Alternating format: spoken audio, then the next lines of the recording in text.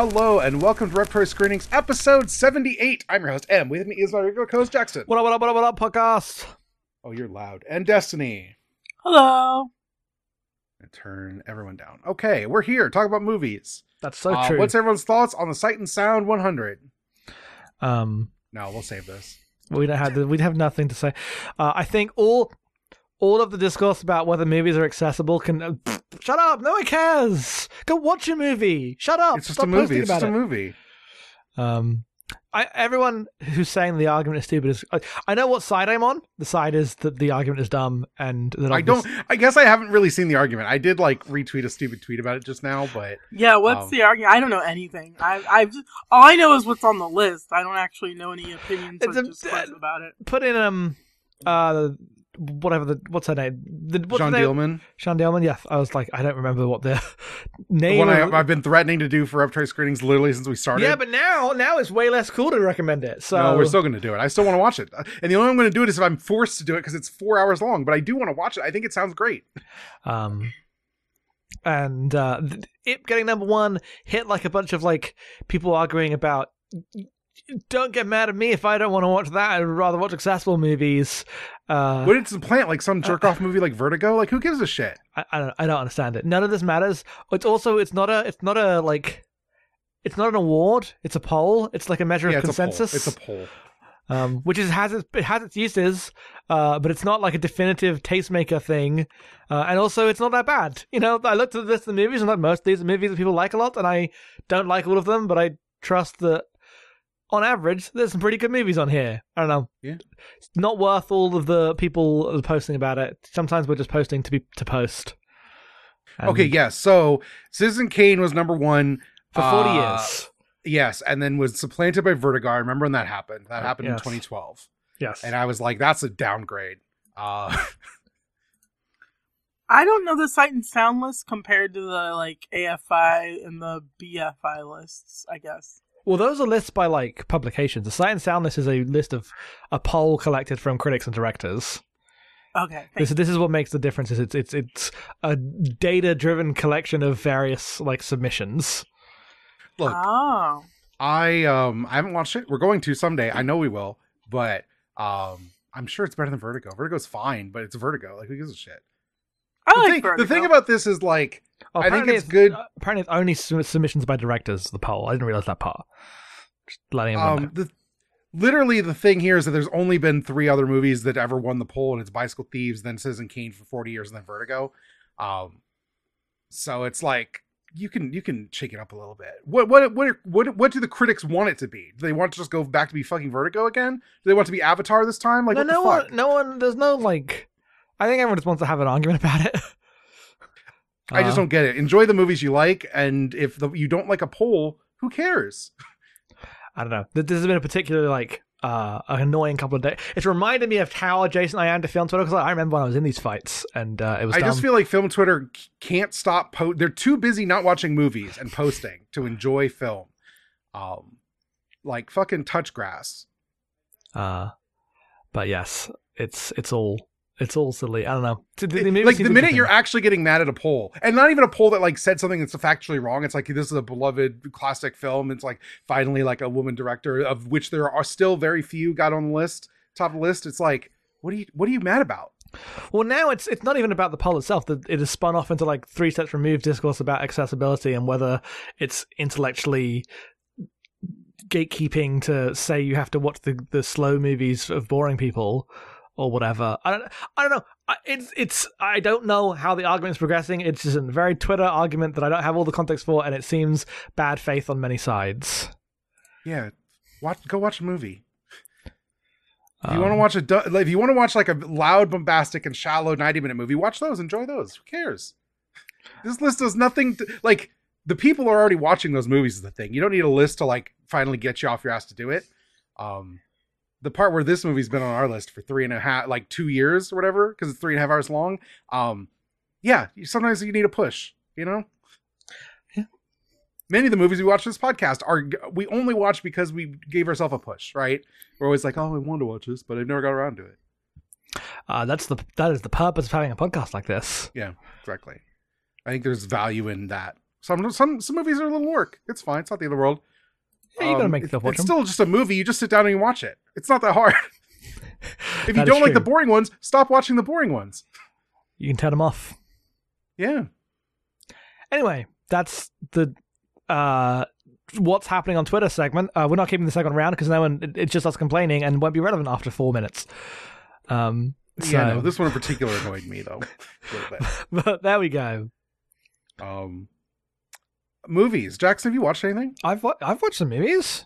I didn't know if you'd watched anything. You're like, oh, you watched any movies? I've watched a couple movies. I watched Tar, Oh, right. You did watch Tar. which I quite like. That is a good movie.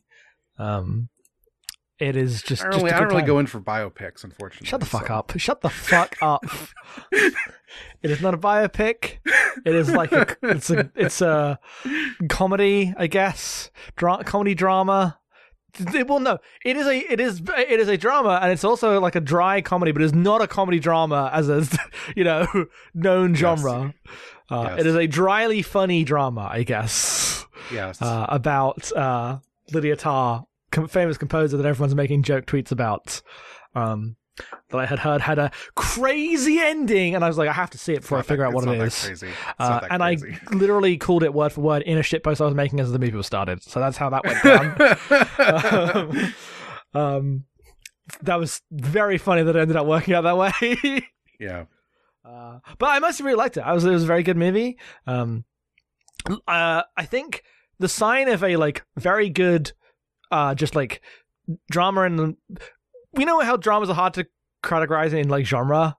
The sign of a good one of those just about people going through a situation is that you look at all the reviews from all your friends and all of them are convinced it's about their personal like favorite lens to apply to movies. I watch it and I'm like, this is a great movie about like personal morality is a kind of invented concept to deal with the nebulousness of how like institutions and our access to power shapes both our abilities to do things, the consequences we receive, and how like behavior is navigated, and boring materialist ways that I'm interested in things. Someone at my other friend watched and like, this is all about Catholicism and like guilt and how to process that. And other people latching really onto like some of the identity politics, cancel culture stuff in this movie, which I think of honestly as broadest and cringiest parts. You always think that, to be fair. It's pretty. There's a scene in this fucking movie. Yeah. Which is it is a bit ridiculous, but it's also like extremely a mirror. Everyone comes away with it from it thinking whatever they whatever their preconceptions, politics about those ideas are. Yes. And I think that's good. I think it's just a very good sit with these characters, watch the situation play out movie. I like when there's a lot of dense stuff to think about, but it's not like there's no solution in the middle. I'm not gonna like solve Tar and figure out this like profound work of art that's keeping secrets from it. It's just a good drama that you watch, you enjoy, you laugh a lot, you chew on it. It's good. I liked it a lot. Okay. And then I watched In the Mood for Love because I had heard. Yeah. I heard it. I assumed the movie we were about to cover was more direct in its like doing film pastiches. Yeah, it's not. So I didn't actually need to like for work watch In the Mood for Love, but I am glad that I watched In the Mood for Love. It's a great movie. That could happen to me if I was one of the hottest people on earth. I could go for some noodles. Yeah, it's pretty fucking good. I don't know. That's what it's like. It's what it's like to go into the pub in the rain every day. I mean, Yeah, if I could eat noodles in the rain, I'd be happier than I am now. That's for sure. desperately need someone to have fraught bad relationships with. Yeah, fair enough. But no, it's just good. It's just a good movie. I don't have much to say about it, right? It's very, very open and earnest about the things that it's about, an expression of very direct emotions, but those emotions are like very repressed in themselves. But it's not like communicating super complicated things. It's just a very powerful, good one of those. I assume everyone's fucking seen it. It's In the Mood for Love. I'm glad I finally saw it. It is not. I would not call it one of the greatest movies of all time, like some people do. But that's just personal, like how it hit. It's fucking great. It's fantastic. I liked it a lot. Yeah. Me and Destiny watched a movie together on Thanksgiving. Go! We watched James Wong's second greatest cinematic masterpiece, The One. No, it's better than Dragon Ball Evolution. You're right. It is better than Dragon Ball Evolution, but I don't need to like defend the one. Everyone knows it's good, and I do need to defend Dragon Ball Evolution. That's true. You did used to defend the one, but now anyone who remembers the one is on team the one. Yeah. And everyone likes Final Destination. I don't have to do any work for that. Well, no, that's just a classic of cinema. Yes. But I hadn't seen this movie since it was kind of new, and I always loved it. Watched it on cable a bunch, and then like I told you to watch it years ago, and you watched it. And we're like, it's great, and then I just never got around to actually doing it myself. And it's great.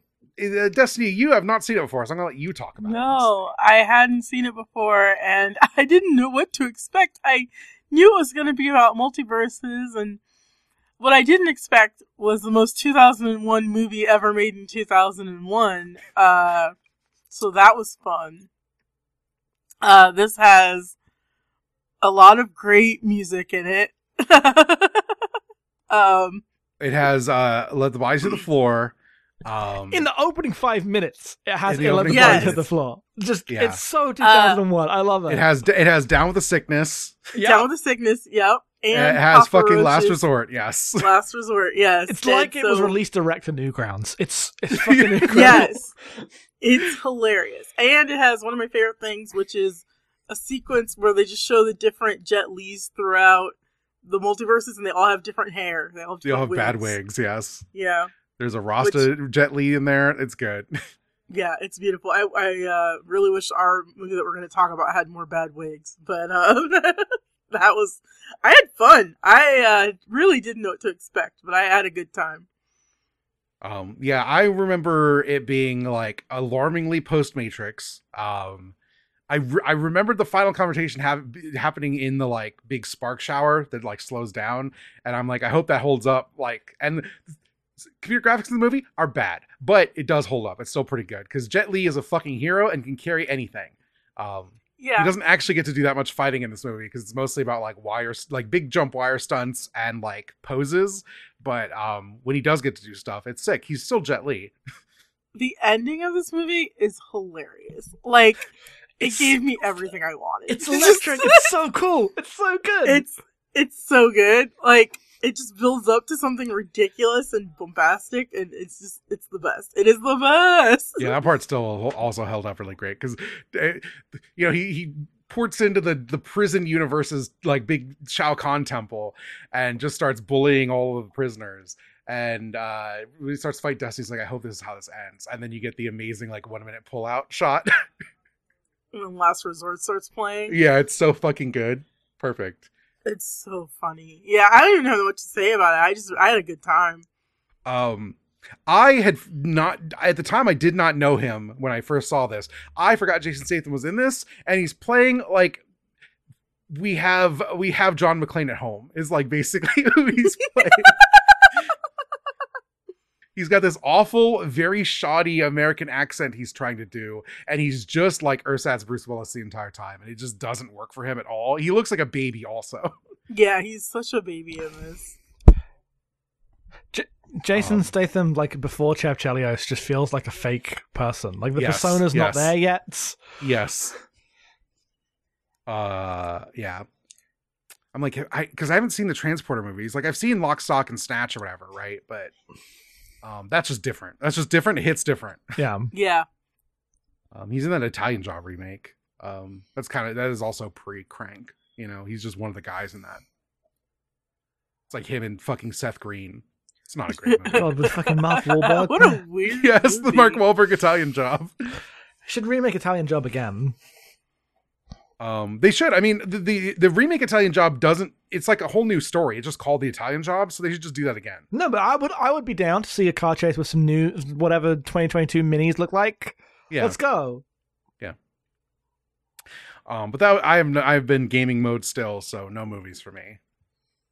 Destiny, do you have anything else? I watched a couple. I watched 2 movies about free jazz because the Criterion Channel for November, or was it December? No, I can't remember. But one of their collections. You've not watched it in the last 2 days, so no, it's not for December. Okay, yeah, that's right. It was either November or October. They decided to bust out a bunch of movies about free jazz. So I watched Sun Ra, A Joyful Noise from 1980, which pretty much just follows Sun Ra and his orchestra while they like do different shows, and like, you know how Sun Ra talks. He's just, you know, history is his story and not my story. And history never repeats itself unless it does. If you don't know who Sun Ra is, you should go watch some Sun Ra videos. That guy has a lot. Yeah, he's a lot. He's an interesting fellow. He's from Saturn. Yeah. He has this essentially a cult of musicians that tour with him, and he wouldn't allow them to no drink, no drugs, no women, and they were so, you know, in line with his vision that they like listened to this and played some like amazing weird Afrocentric jazz music. The other movie I watched about free jazz was the hold on a second, where did it go? Fire Music from 2018, directed by Tom Sergel, which is just sort of like a history of free jazz, and they like interview a bunch of different people that were involved in the movement, and you hear a bunch of different stories about some of the people involved, and it's just a really cool, like, it's a genre I know nothing about. I'm kind of listening to jazz, but free jazz is like a whole nother animal. So, it's been fun. It's been fun to watch those and kind of hear some sounds I wouldn't usually hear. Sun Ra is also featured in the Fire Music movie. And they talk about how out there he was and how some people wanted, like, nobody else would play with, or Sun Ra's band wouldn't play with any of the other bands, and like all the other bands were like jamming together, but no, Sun Ra's people just played with Sun Ra.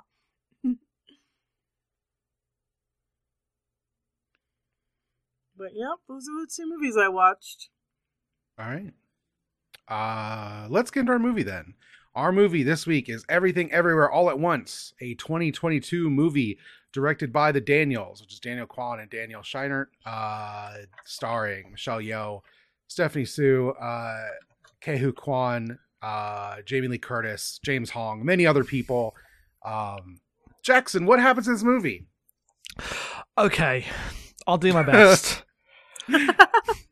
So, Michelle Yeoh is Evelyn, who is a owner of a laundromat, immigrant Chinese woman, who has eloped to the United States with her husband Waymond many years ago, and they have a daughter. They've been living here for years. You know, it's the present day now. The economy is not that hot. The bank's on their ass about their taxes that they're exploiting in shitty ways.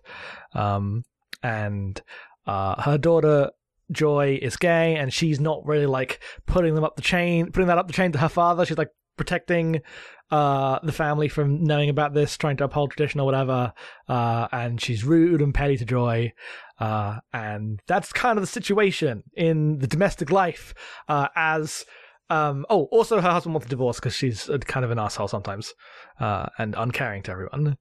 Character established. Waymond turns into Alpha Waymond, who I says that the multiverse is collapsing because of what's her name? Jobu Tupaki, an entity that can see all universes, is threatening all versions of her who are being murdered, and he needs to find the perfect, best version of her to finally fight off this existential threat.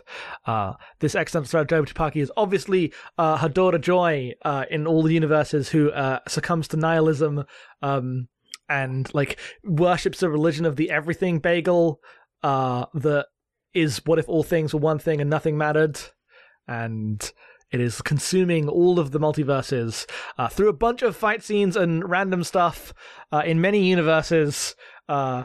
The main Evelyn character learns to first of all fight and be confident, and then second of all be kind toward the people in her life, and is able to reach her daughter and her husband and say thankful for her husband and say I'm sorry to her daughter, and make a connection and bring her back from the edge of nihilism, as they also there's a million other subplots with every other character in the movie doing kind of similar things, as this all resolves and the multiverse slips away into the background, and we finally return to the domestic life, and she is no longer as cold about it, and returns to the IRS meeting like actually paying attention this time and not just being shitty. At the end, life continues. Yeah, that's close enough. There's like a lot of digressions, but like that's the core of the movie is very simple, learning to, be open and accept to be nice in a universe where nothing matters. Yeah. That's fair. How do we want to approach this? So this is a movie that like, I feel like when it hit, like broadly everyone loved it. And then like a lot of people I know really didn't, but I didn't know how much that was a reaction to it just being like way too popular, which happens with movies that are way too popular. And so I was like, I want to watch it myself. Also, we'd watched Listomania, and generously nobody watched that, listened to that episode, which is a bummer because it's really good. And I was like, I'm gonna pick something that's gonna bring the people in. Yeah, people have heard of, people talking about in the Discord. So thank you, yes, for listening. If you haven't, check out the old episodes. We watch a lot of bangers. Most of the movies we watch are better than this one. That's so true. I say that. I ended up. So this is weird. I think this movie is like mostly pretty decent, but like too cute by half about it. There's a bit here where, like, in the description of writing it, they're like, they were writing the movie, and then the second season of Rick and Morty hit, and they were like, we can't watch Rick and Morty anymore because they're doing the same thing we're doing. And at that point, you have to stop. Oh, we've been shown up by Rick and Morty season 2. And that just like encapsulates everything that I find like both like frustrating and like annoying about this movie in a lot of ways. The Daniels is they're like music directors who also did Swiss Army Man, which I haven't seen. This in doing like a bunch of like, oh, she's pulling her stuff from a bunch of universes thing, when it's not like important plot stuff like the There Will Be Love or the In the Mood for Love universe, which we'll talk about. It's just a lot of like one-off gags where like, oh, in this place everyone's got hot dogs for fingers, which was really funny the first time and they go back to 20 times. Or the one that's like Ratatouille, but it's not a rat, it's a raccoon voiced by Randy Newman who controls a guy. Just a lot of weird stuff like that. There's a whole bit about who's going to jump on a butt plug first to power their superpower, because they got to do goofy random shit. They got to be random XD to do their time travel powers or their multiversal powers. Yeah. And it's weird because like I think those jokes are like the kind of stuff that I don't particularly like. It's very like Rick and Morty-esque. But then once the guy does jump on the butt plug, he has a really good, well choreographed martial arts fight with Michelle Yeoh. It just happens to be that like his junk's blurred out and there's a butt plug hanging from his ass, right? I would not give it the description really good, well choreographed. I would say look, in the modern era of okay. Hollywood production, it's really fucking good. Are you kidding me? It's okay. Yeah, sure. But like, I'm not... the worst fight in this is better than any Marvel movie that has ever happened. Yeah, but I'm like, I'd probably prefer a John Wick fight to this one. No, because John Wick fights have guns and this is martial arts, and martial arts are cooler than guns. That is true, but I don't think you can compare those movies. things. If you compare it to Marvel movies, yeah, of course it's fucking revelatory, but it's not. I think everything about this movie feels aimed at bringing people who watch a lot of superhero movies into a movie that has real themes. That is true. And on that level, I think it's like pretty good, even though like, you know, I'm like, I could just watch a Michelle Yeoh movie that she made before this all happened. Right. Yes. And have a good time. But I say that to say, like, I think like the actual like themes of the mother-daughter stuff is like pretty good. And I like a good amount of that. I think like, I like the Rock universe. I think like when it stops and like just has characters communicating, it works even with the like cutesy humor. So I guess I'm like up and down, but mostly positive. But like I rate this like a strong 3 on Letterboxd. Like, you know, mm-hmm. Those are my thoughts. Destiny, what did you think? I loved it. I thought it was really, oh goodness. Okay, so I'll start with what I didn't like. the humor was so excessive. Like, sometimes it worked. Like, the hot dog universe thing was stupid, but then when you realize that the way that they mate in the hot dog universe is to stick the hot dogs in each other's mouths and, like, spurt out mustard, that was funny. But, like, it was just a lot. It was just a lot, and it didn't really need that, I think, to have an emotional core. Because the stuff near the end, where, like, she's realizing, like, the way her husband fights and the way that, her daughter feels, and she's coming to terms with all of this, I thought all of that was handled really, really well. But everything around it was kind of messy. But I liked all that stuff near the end so much that I'm willing to forgive a lot of the flaws.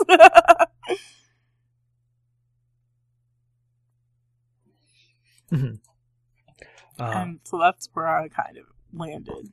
Yeah, I was kind of the resident hater, which I feel bad about, because, like, every time I say, "Oh, Jackson's the hater," you're like, "No, I'm not," but yes, you are. I'm not always the hater. I don't think you came across as a hater of this. You just didn't like it as much as I did.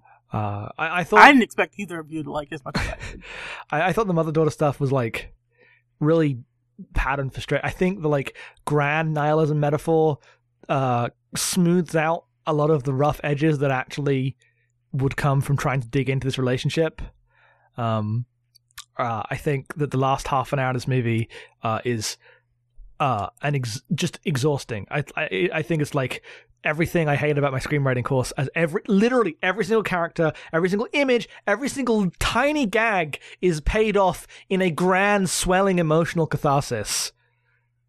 And I'm like, you only needed to pick one. You could pick one. You got to pick one. You pick your one moment. You make it. Everyone cries. It's the end of the movie. They did like 20 of those in a row for 30 minutes. Why do you keep going back to the fucking raccoon? Shut up. I don't care. You have main characters to deal with. So I was just, like, worn down by the... But she had to fix everything in every universe. Including the raccooniverse. I think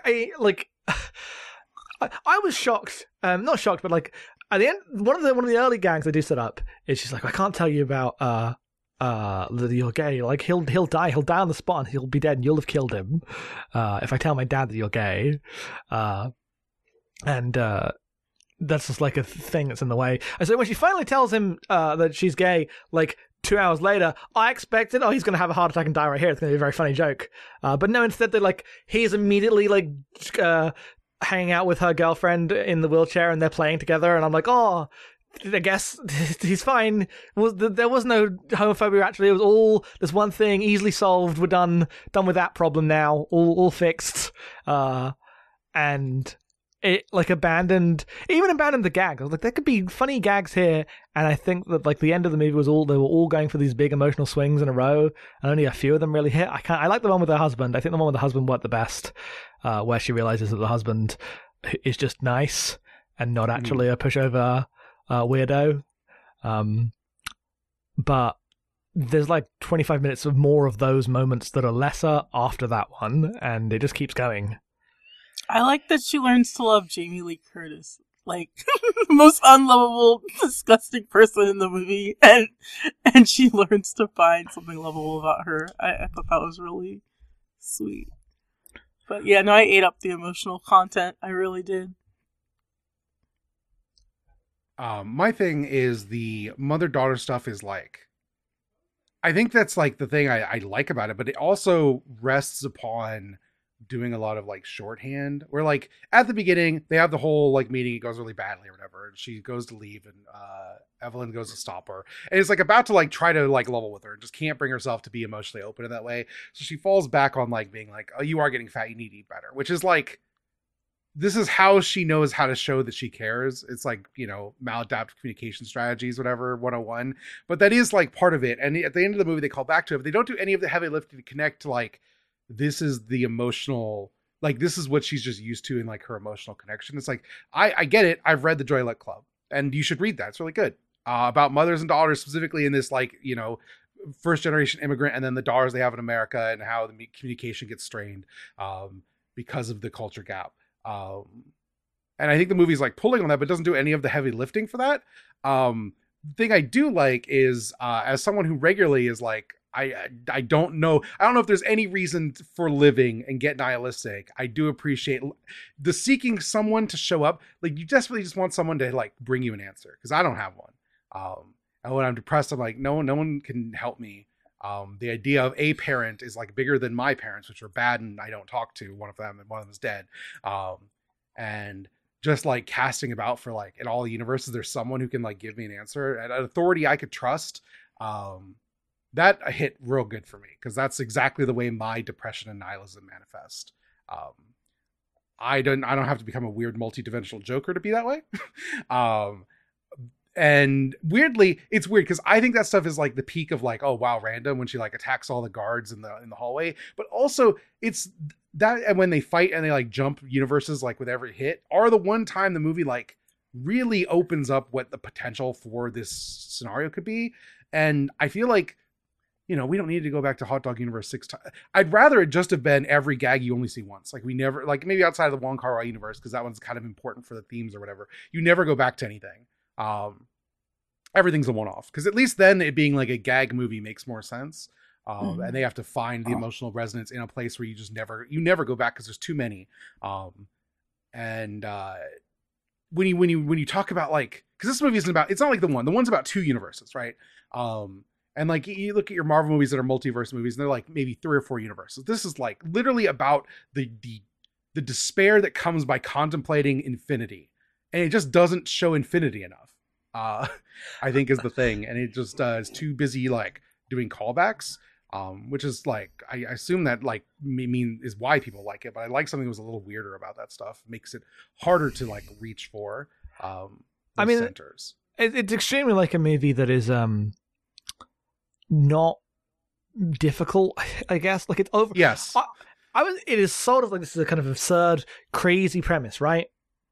Yeah, but then it my biggest complaint of this movie is that it spends literally like a good half hour explaining the thing they already explained to you about how the multiverse works. Yeah, I think I was in a DM, like, I was not prepared for like the percentage of this movie by volume that is Star Trek Voyager exposition.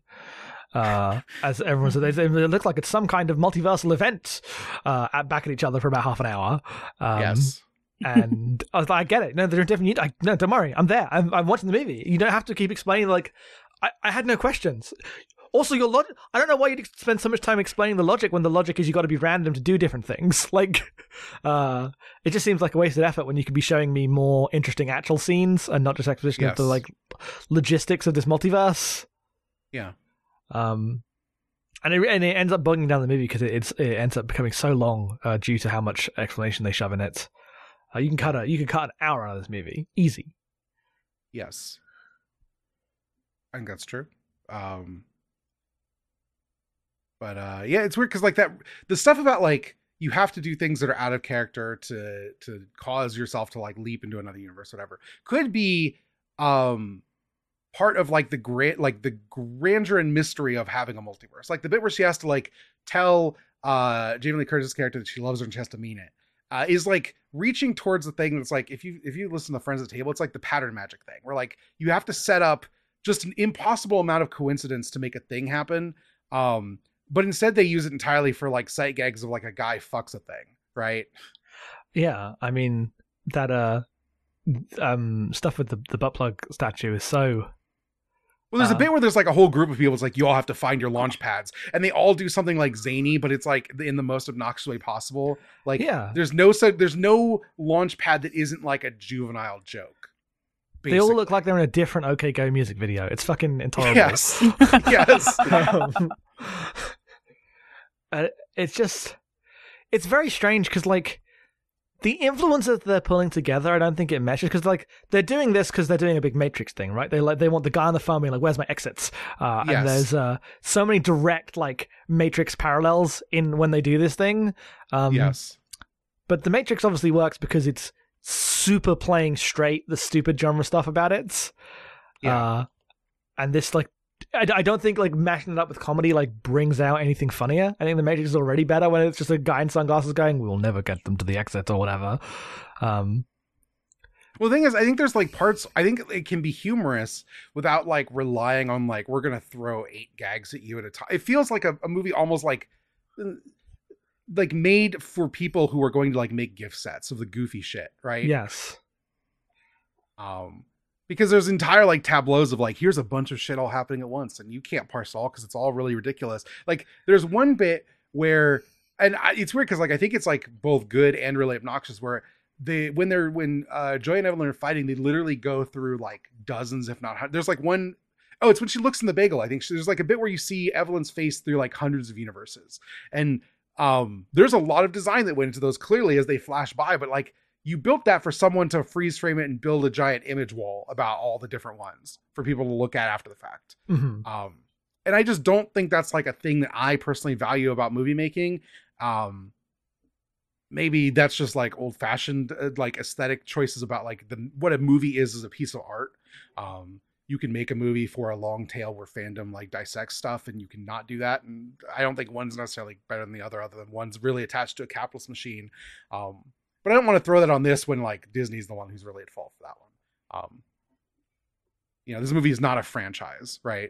No, but like I think it is built to speak to people who watch franchise films, and on that level I'm like more sympathetic towards it. Right? Sure, but it's like produced by the Russo brothers, who are like, yes, no, I know. That's the thing is like there's always some guy who's having his cake and eating it too about this stuff, right? Yeah. And in this case, it's the fucking Russos who are the villains of cinema. They'll come out every day and give some interviews about fucking ridiculous. But also it's like we talk about this when we talk about Tarantino and stuff. It's like Tarantino's someone that I find a lot of value and worth in because I found him really early in what I wasn't a movie person. I saw Kill Bill. It changed my life. I wouldn't be here talking about movies today if I didn't go see Kill Bill randomly. That's so true. And I think it's okay for movies to be kind of basic like that, to bring people. You need a bridge, right? Like I think people should go watch a fucking Police Story and The Matrix and blah blah blah. But the people who are coming to this movie and losing their minds, we're like babies or not born when The Matrix came out, right? I do agree. Kill Bill's a better movie than this by like a factor of 1,000. Yeah, but look, I'm not talking qualitative. Like whatever. It's not really the point. There's bad movies of this that I feel this way about too, right? Okay.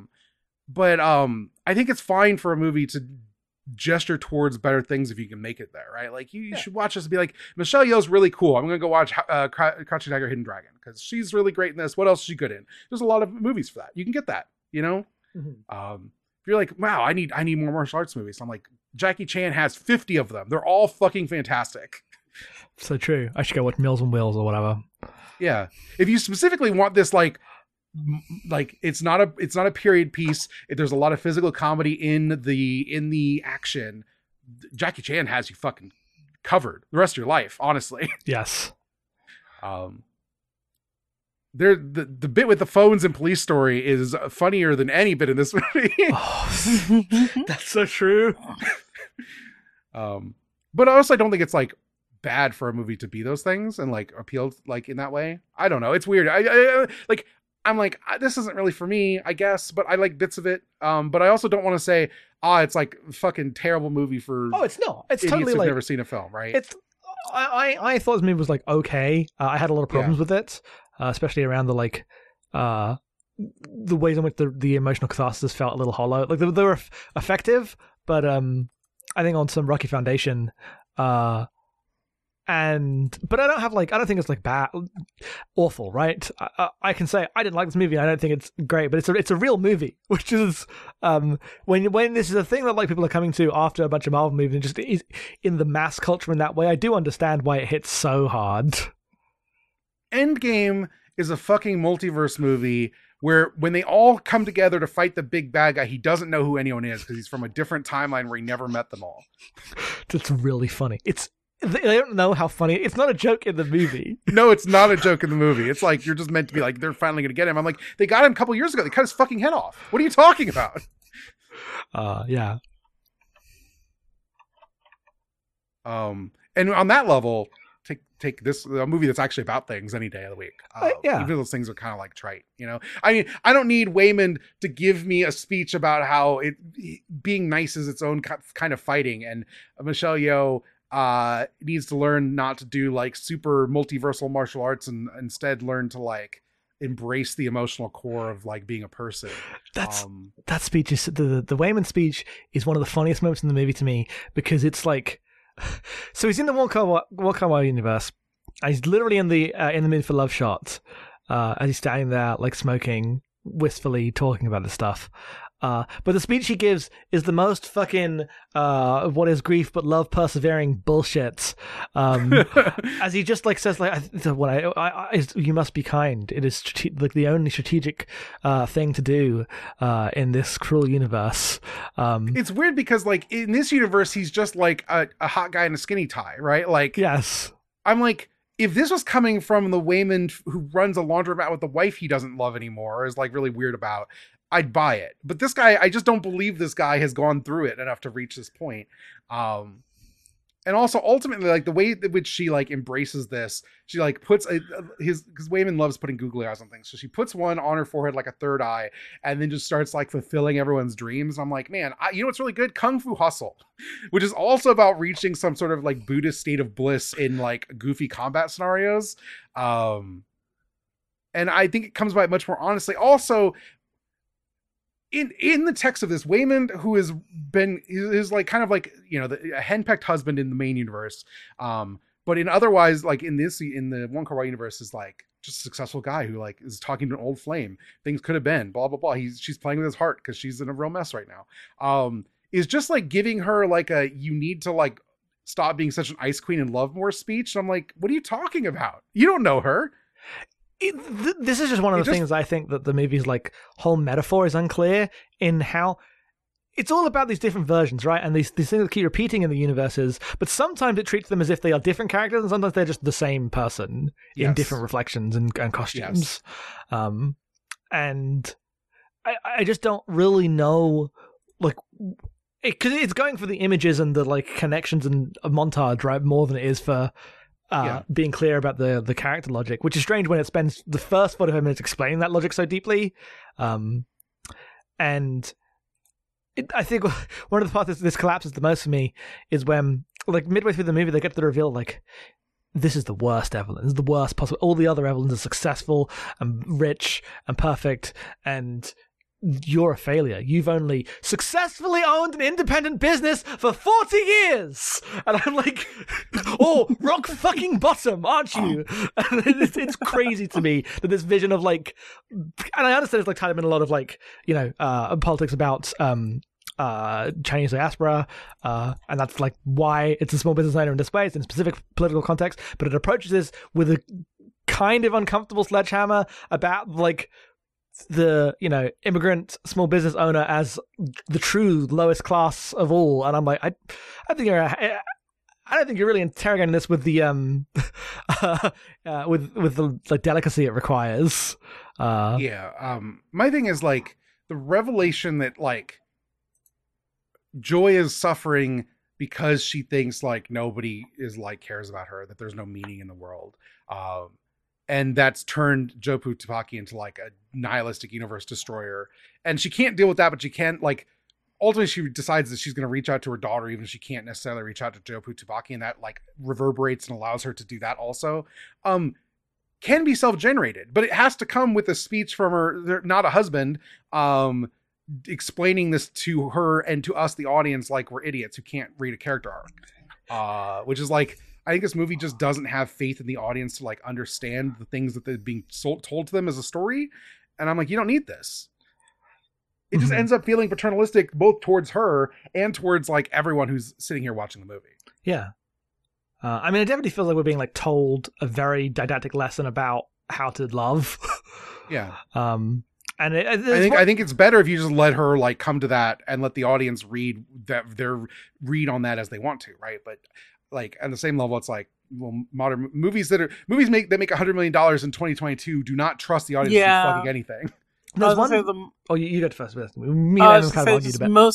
of my problems with the movie are like modern movie problems like that. Just like you gotta over-explain, you gotta hold the audience's hand, you gotta put the music in the right parts so you know how to feel, and it's very like.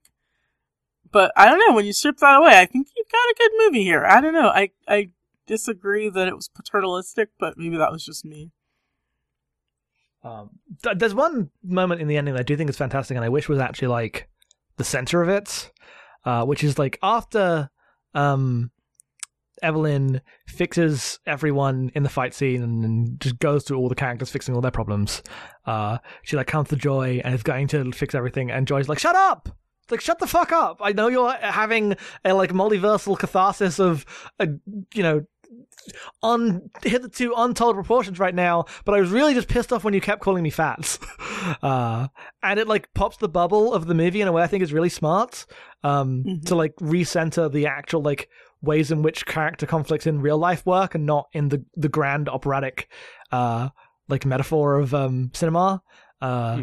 And I was like, for a minute, I was like, I'm back in. I thought that was going to be the way it was going to justify how overwrought it was if it was going to recenter on that like more human relationship. But after that, she like rejects that. Goes, no, I will always reach out to you. I will always bring you back, and it's the trying that matters, which I don't necessarily think is true, because there are many situations in which trying too hard as a parent who's hurt your kid to bring them back is exactly the wrong thing to do.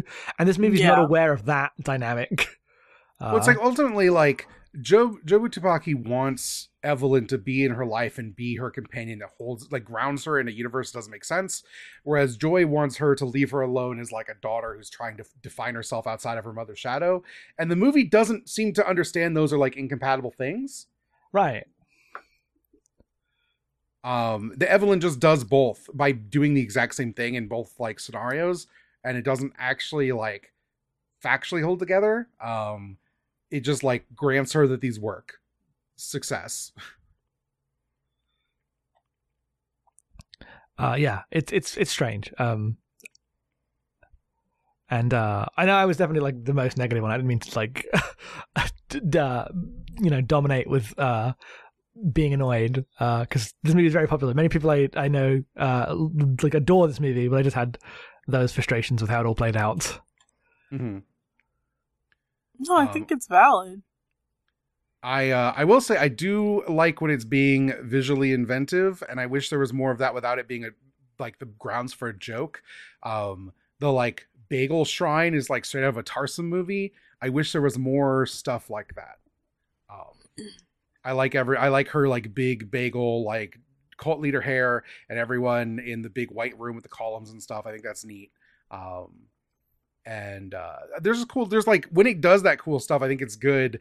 I prefer that much more to Alpha Waymond in a van with a bunch of like fake technology shit. That's because Back to the Future sucks. I mean, I was about to say I'm the one who hates Back to the Future. This is more like I feel like it's trying to do the Matrix more than it's trying to do Back to the Future. But it's trying to do the Matrix through the lens of Back to the Future aesthetics. It's like formally the Matrix, but it's absolutely like guy in a van has hopped up like retro computers. Yes, absolutely. There's that to it for sure. But this movie adores the Matrix. It's like they do the Matrix. What's the scene? The one in the cubicles in this movie. Yes. Yeah. Well, yeah. The beginning with all the stuff with Alpha Waymond is like straight out of the Matrix, and it's pretty. The bit where he just decides he's like stand back and he eats the lip balm and fights all the guards. Fucking sick. Love it. Once they get to her crawling around in the like Thomas Anderson, before Neo really emerges as he's in the start of the Matrix, I was like, I could be watching the Matrix right now. This is the problem with doing this kind of homage, is if you don't have it at the like fullest extent, you just remind people of better movies. Yeah. Which is often okay, especially if it's like pointing at things people can seek out, right? Like that's the Kill Bill thing, the Tarantino thing. But everyone's seen The Matrix. I don't know how like deep the references in this movies go to be like a guidepost, I guess, in that cultural sense. It seemed like it was mostly pointing at movies that are all very, very, very popular and beloved. Though I don't doubt there's definitely, many in there for not everyone has seen In the Mood for Love, right? I went and watched it out before this because of this movie, technically. Yeah. Yeah. I think that's like a valuable part of cinema that like it's easy when we're on this side where we've seen thousands of movies to forget about. Sometimes a movie can be a launch pad to watch other movies. Yeah, for sure. Do we have anything else? Do we want to get to our questions? Just one more thing. The butt plug was funny the first time. If they didn't bring it back, the butt plug would have been funny. This is. I am blaming when Edgar she Wright gestures for this. to the butt plug, it was funny, and then when they like all try to jump on it, it's less funny. Is that what When you mean? it's in a scene and she goes, "I won this trophy," and I, in my just brain, looks like a think butt that plug, looks like a yes. butt plug. That's the whole yeah, joke. I laughed out loud. Yeah, Yes. that was like one of the handful of times I laughed out loud. Yeah. No, I don't disagree. It ruins it by making it a whole scene about trying to get on the butt plug. Like, it was funny once. Like I said, I blame Edgar Wright for this. This is just like reminding me of Hot Fuzz and The It World's is End. a very Edgar Wright joke. Especially the guy doing the big like frog splash leap onto it. Yeah. Oh, and just like cute visual gag turning into a massive overall action scene. Yes. That's peak Edgar Wright. Okay, questions? Yeah, let's go. All right. If you'd like to send in emails, questions, talk about movies, whatever, anything you want, abnormalmappingpodcast@gmail.com. We start with Aiden, who writes in, do you have any favorite single word line deliveries in movies? I love how sorry, there's a correction email. Michael Nyquist says, oh, when he learns the person his son attacked was John Wick. Yeah, I mean, everyone loves that. It is pretty good. Though actually, I prefer the line before, but they all work. What is the line before? Well, he stole John Wick's car, sir, and he killed his dog. The worst accent ever. But he just says it in such a funny way, and he's like, "Oh, that might be the best scene in John Wick 1." Is this a single word or a single Single phrase? word. Single word. Single word. Single Oh, that's words. harder. Okay, single That's word. harder. Yeah. I mean, I still say plastics like The Graduate whenever I have to say plastics. Plastics. Single word. It's hard. Yeah. I looked at this earlier. I was thinking about it. I was like, this is the hard mode of me forgetting everything that's ever happened to me when I see a question. Because when has someone said a single line in a movie? There's a single I word. always Drainage. like the way- Oh yeah. Drainage is really good. Vagina in The Big Lebowski. That is a good one. All right. I'm gonna save that one because we'll do the question. Hot Fuzz when they can't pronounce London because it's too big a town. They're too small town to say London. I don't remember this joke. We watched Hot Fuzz recently. Yeah, I don't remember the London Joke and Hot Fuzz. There's like a scene where somebody gets mail from London or something, and he goes, "It's from Linden." Like he says it weird. I don't know. Oh, when Bill Bailey does that? Okay, yes. It Yeah. message from Linden for you. Yeah. Okay, I do remember this now. Nora writes in, what's the dumbest fan interpretation of a movie that you secretly really taken with? I mean this a bit more earnestly than Darth Jar Jar. I don't think I have one of these. I generally don't like fan interpretations. Yeah, I'm usually not on board. Fans, don't interpret anything. Just take the movie as it is. Stop trying to No. think.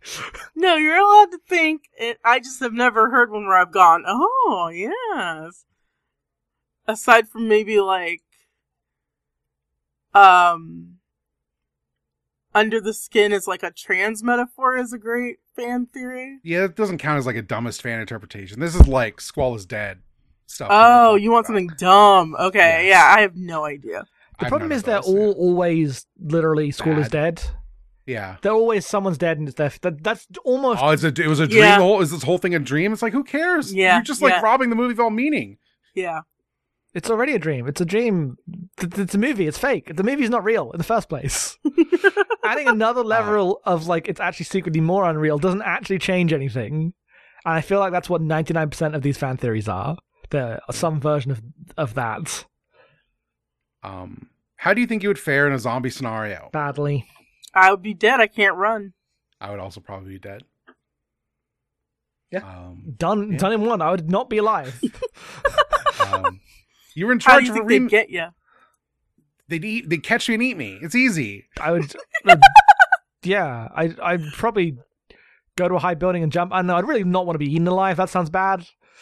So yeah, okay. All right. And I don't have a gun around. If I had a gun, it'd make it significantly easier. I think I would just find the fastest way to turn myself into a zombie rather than like kill myself. Those are the same thing. Why would you... Hang on. Do you see a difference between the two outcomes here? Yeah, in theory. So in theory, you just think that, like, becoming a zombie is just passing to a new form of consciousness in a way that dying... Jumping off a building is not, yes. Okay. So you just... philosophical difference. It's not like your reanimated corpse without your soul is eating around. It is Who knows? Okay. You willing to roll the dice on that one? It's going to become a zombie? I mean, either way, I'm dead, right? Like, the me that exists will be dead either way. Well, but, that's like, why I said if the option is, like, total self-annihilation versus some, like, my body goes on and is another thing, and maybe that thing is like some sort of being, I'll pick that one. Well, what happens when all the humans are dead and it's just zombies in, like, a zombie world? Then the zombie world is normal, right? Then it's just, like, new... That you can watch George Romero's Land of the Dead and get the answer to this. Yeah, fair enough.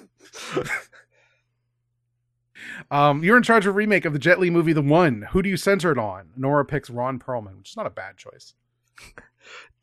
Jet Li. Ron Perlman's older than Jet Li, I think. Hang on. Doing some Googling.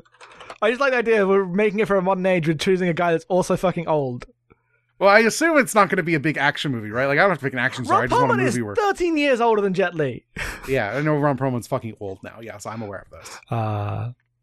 Okay. He's just got a good face for multiverses. My answer is also an old... I don't know anyone young. I don't know anyone young anymore. I know like Tom Holland and Timothée Chalamet, and I hate them both. Those are like the young people I know. You know, the famous annoying ones from Post. Yes. Yeah. You're not, like, caught up to date with rising talent in cinema. Yeah. My answer is Willem Dafoe, obviously. Pierce Brosnan. Fuck yeah. Do I get the budget to bring different eras of character, like that actor in? Can we get old Pierce Brosnan versus, like, young Remington Steele Pierce Brosnan? You want a Gemini Man, Pierce Brosnan?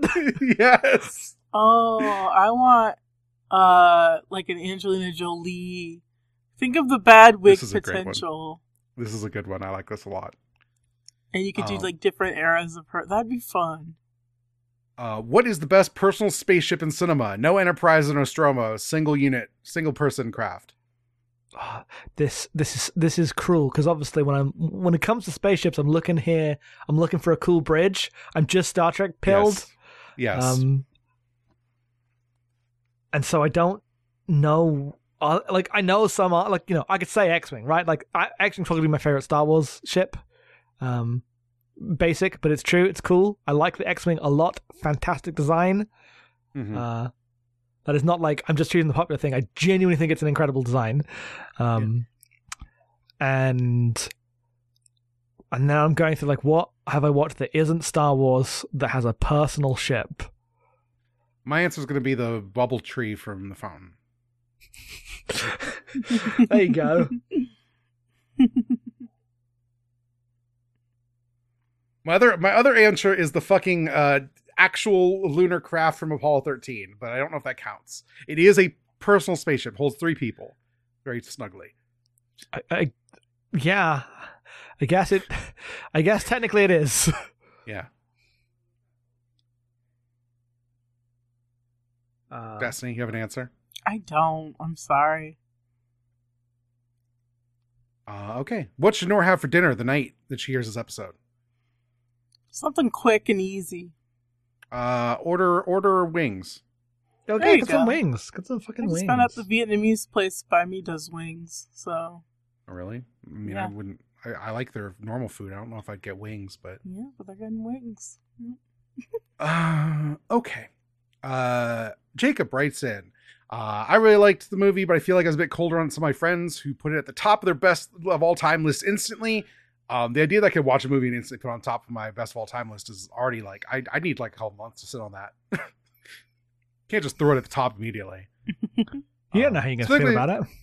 Specifically, as someone who went in blind, the rapid switch from straightforward sci-fi comedy, the absurd, took me out of the experience for a second. I think as it goes on, it gets a bit better, ends well. But I'm curious what you think if it stuck the landing when it comes to blending so many genres in rapid succession. I think we've answered this.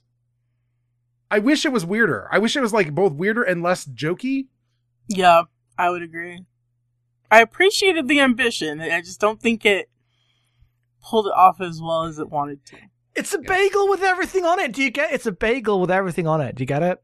I like that one. I like that she just like had infinite cosmic powers. Like, what if I just put everything together? What happens? There's nothing worse than like if you have the powers of God, eventually you're going to do something really stupid, like put everything in one place. I'm not against the like plot concept. It's specifically that it feels like the joke comes first. Given the hot dog fingers world, I feel like they don't play it as a joke that often. It's like mostly just the first time. Yeah, I guess so. I mean, she's standing in front of the bagel, like church, right? In the sure, but if the giant spinning bagel was like just a red portal, would I like it more? No, I think it's fine to be a bagel. In fact, I think I'd like it less because that just looks like every other movie. Well, yes, we've done this before. If a movie just, for some reason, its final act is about a big fucking portal, then just shut it down. That's the death of cinema. I'm glad it wasn't that. Modern writes in, question about actors playing two roles in a movie. We're going to talk about that in a bit. I started thinking about Gemini Man. Don't think I like this movie. I find it fascinating. Tons of money poured into camera tech and the VFX gimmick, but everything seemed like a total afterthought. I saw it on a plane while traveling to London before COVID. It seemed like the both best and worst way to experience the film. My question is, what's a movie you've seen or would recommend to watch while on a plane? None of them. One, I don't go on planes, but two, I've never watched a movie on a plane when I was on a plane. I don't want to be like, don't watch your movie on your phone. I don't actually agree with David Lynch, but I do think trying to like watch a movie in like the best context you can get at any given moment is like usually pretty all right. Also, I think that Gemini Man is a pretty good movie in part because of its technological stuff. I don't think watching it in low resolution on a plane is the same thing. Yes. It's fine for movies to be technology pushing over good stories. The actual problem with Gemini Man is that Clive Owen's really bad in it and it really upsets the back half of the movie, but most of that movie's really good. It's all right. I enjoyed it. Yeah. I wish they'd do more movies in high frame rate. I'd like to see more film like that before we decide it's a bad idea and pack it all up. It's cool. High frame rate is good. I genuinely like the possibilities of it. I think that it's one of those things that people are dismissive of unfairly. No, not unfairly, because like those Hobbit movies sucked ass. Yeah, they suck ass at any frame rate though. Yeah, I know, but like I understand the immediate recoiling of like this is just a stupid gimmick for high budget movies that is being forced on us to like justify production of movies that we already don't like. But I don't think that's necessarily true about the inherent potential of the technology. I think you can do like cool nature documentaries with it, you know, like. Yeah, like I think of like I don't like Avatar, right? Like, and I saw that in 3D and I rewatched it and it's even worse in 2D. But when I think, and 3D film's basically gone outside of like, it's an afterthought that's put on to big cinema releases to raise ticket prices. But like, when I think of like Hugo or Cave of Forgotten Dreams or Peanut 3D, like the ways in which 3D as a technology can be used to do stuff with dimensionality that the normal moving image that we think of when we think of movies can't do. I think that's just like an untapped potential that we'll never get to explore because the only people who get to use it are fucking Disney movies, right? Or movies that want to be James Cameron's out here shooting his movies with as many D's as he can afford. What?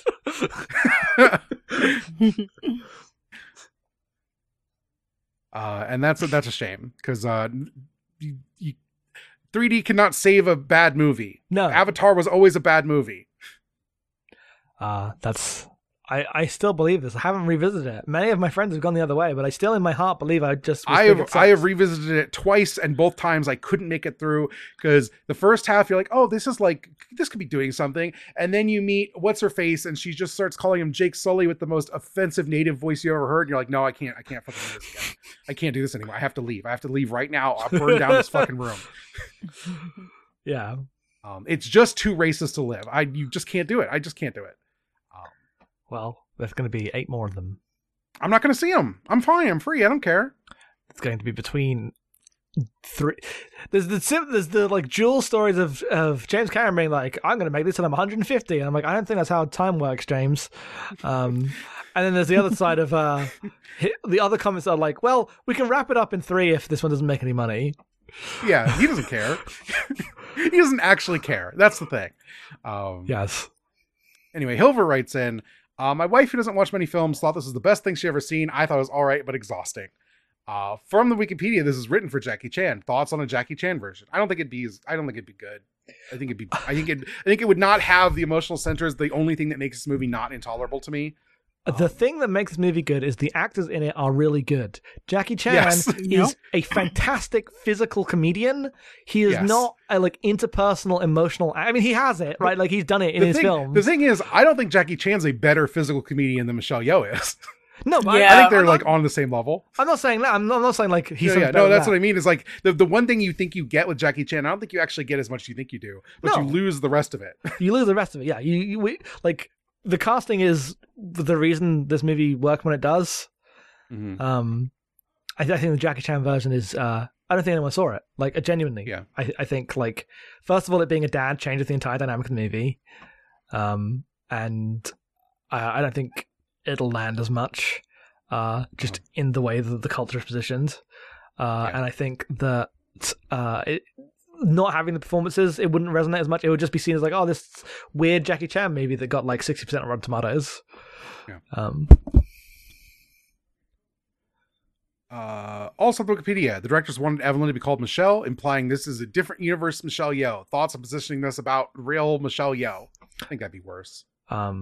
It didn't include. I also looked this up. The rest of the quote's really good. It was Michelle Yeoh thought back on this was like, this is disrespectful to like fiction. Here's the thing. I think that this quote is ridiculous. It's because she's like, it's Evelyn's story, which is so. This is like this is a real movie version of The Rock saying, "I was born to play Black Adam" to me. The thing is, I think she's right. I think if you're making a movie about a character, you should believe in the character and not just like express the character as a reflection of this other like brand or like actor, right? I believe in the things she's saying. The way she's saying it is so ludicrous, it's hilarious. This is really Evelyn's story. I'm like, she's a lady in this movie that you played. Like, it's made up. Who cares? It's not a real character. I do philosophically agree with her, but it is a hilarious quote. Like, come on, listen to yourself. But yes, she's right. It would have made the movie worse. Yeah, it would have made the movie worse. Crystal writes in, which 3 movies would be homage in your multiverse selves? Inside Llewyn Davis.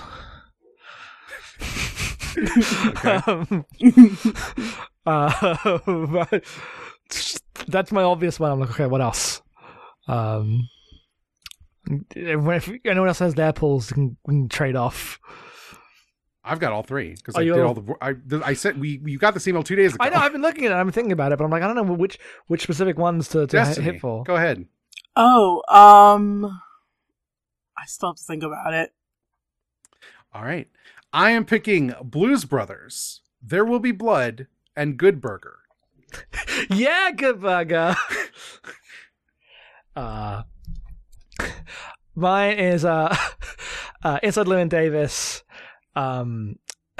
For some reason, because I was looking at it, and I couldn't quite decide, and it ended up unresolved in this question. I think Jurassic Park for some reason.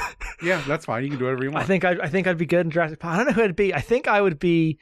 I keep going for. Would it be funny if I was what's his name? The main guy, the fucking guy, the guy who owns Alan Jurassic Grant Park. or Ian Malcolm? Oh, you mean fuck. I don't remember his name either. I mean the guy at Jurassic Park. Yeah. Which guy? John Hammond. Fucking Rich Attenborough. John Hammond, that's his name. For some reason, I don't know why. I don't think I'm like him personality-wise, but I just like it as a bit. No, you know what? I think this is perfect. I can see the like Paprika-esque world in which he runs some horrible thing with a cane, and it's ridiculous. And I'm coming in, I'm just like, oh, this next lady, like, no, I think I'm this close to realizing my terrible, stupid dream. Yes. This is actually perfect for you.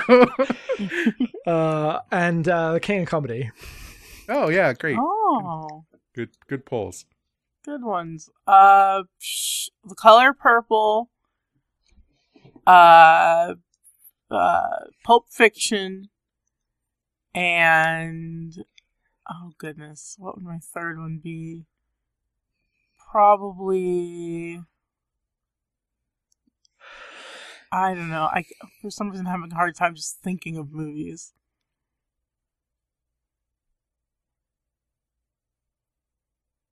All right, we'll let you off the hook. Oh, thank you. David writes in, what are some of your favorite musical numbers in non-musical films? I like in Buffalo 66 when she does a little dance.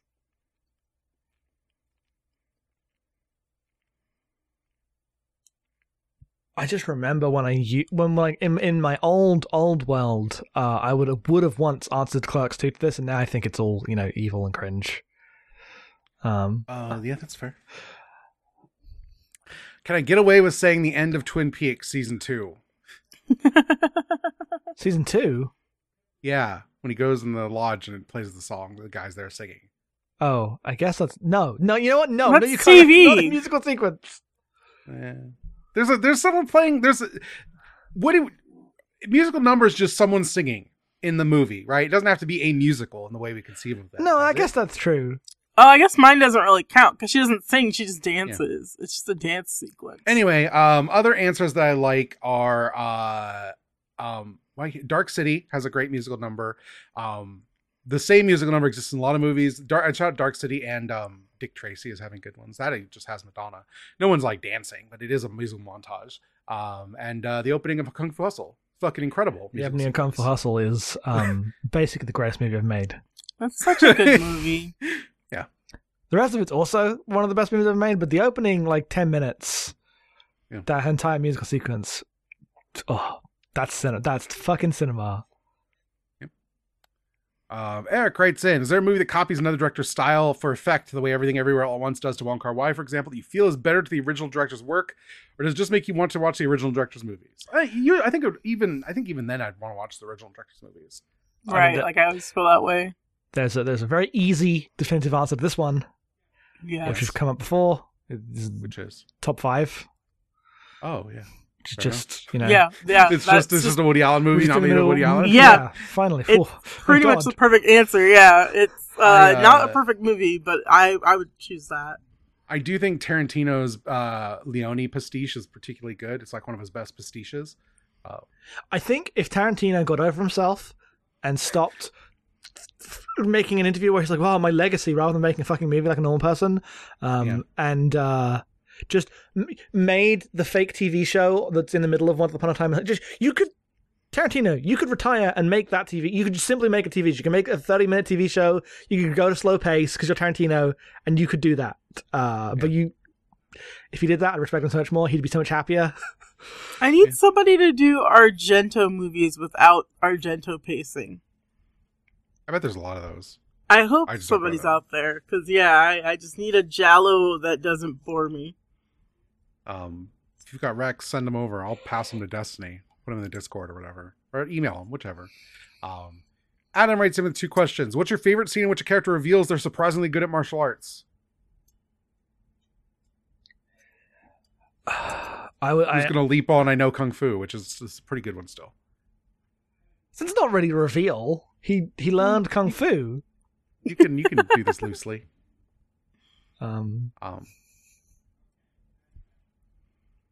I like the bit in we just recently talked about it in Scott Pilgrim when the fight starts and it cuts to Anna Kendrick going, "What?" I want to know if anyone saw Scott Pilgrim not knowing it was a movie about ridiculous fights, so you just went to the cinema to see it. I feel like the trailer gives it all away though. I mean, no one went to see Scott Pilgrim, so nope. Didn't happen. That's true. Right. You were catching it on HBO or whatever. Like that movie has like a long life, long tail after the fact. Someone had to have seen it not knowing what it was about, and I would like to know what that. That would be so funny. Just not really. Yes. You know what? Same with this movie, with Everything Everywhere All at Once, because I think the actual would prefer the movie if it was just a drama about these people, but I also wouldn't have watched it if it was that. So I get why you make the high concept multiverse movie. Yes. But I do like the idea of watching it, being invested in this normal drama in any of these, and then we're doing a different thing. Okay. Yeah. What's your favorite instance of an actor resuming acting career after a long hiatus? I don't know who's done this. I know when characters will come back, but I don't know. I genuinely don't know in my mind which actors have gone away and come back. I was excited to see Rosie Perez in Birds of Prey, because I hadn't seen her in anything in a long-ass time. Yeah. I know Daniel Day-Lewis retires for 15 years every time he does a movie or whatever. I remember how genuinely excited I was for Robert Downey Jr. to clean up his act and get out of jail, actual destroyed! jail. Fucking killed! Here's the thing, shot in the is head. like, Kiss Kiss Bang Bang, still a great movie. I'm sure he's capable of making great films, he just doesn't right now. Even if he did, you literally with your eyes wouldn't be able to see it because that's Iron Man. I genuinely think. I don't know. I don't think that's true. I think it's too I totalizing. think he's the culture a effect good is too enough totalizing. actor where I wouldn't feel that way, but that's my. I think it's the same way that when Chris Evans showed up in just being very good and like a good actor in movies, we're like, that's so weird. The vibes are weird. I just think the like totalizing effect on culture would do that. I don't know. Maybe I'm wrong. I'd love to be wrong.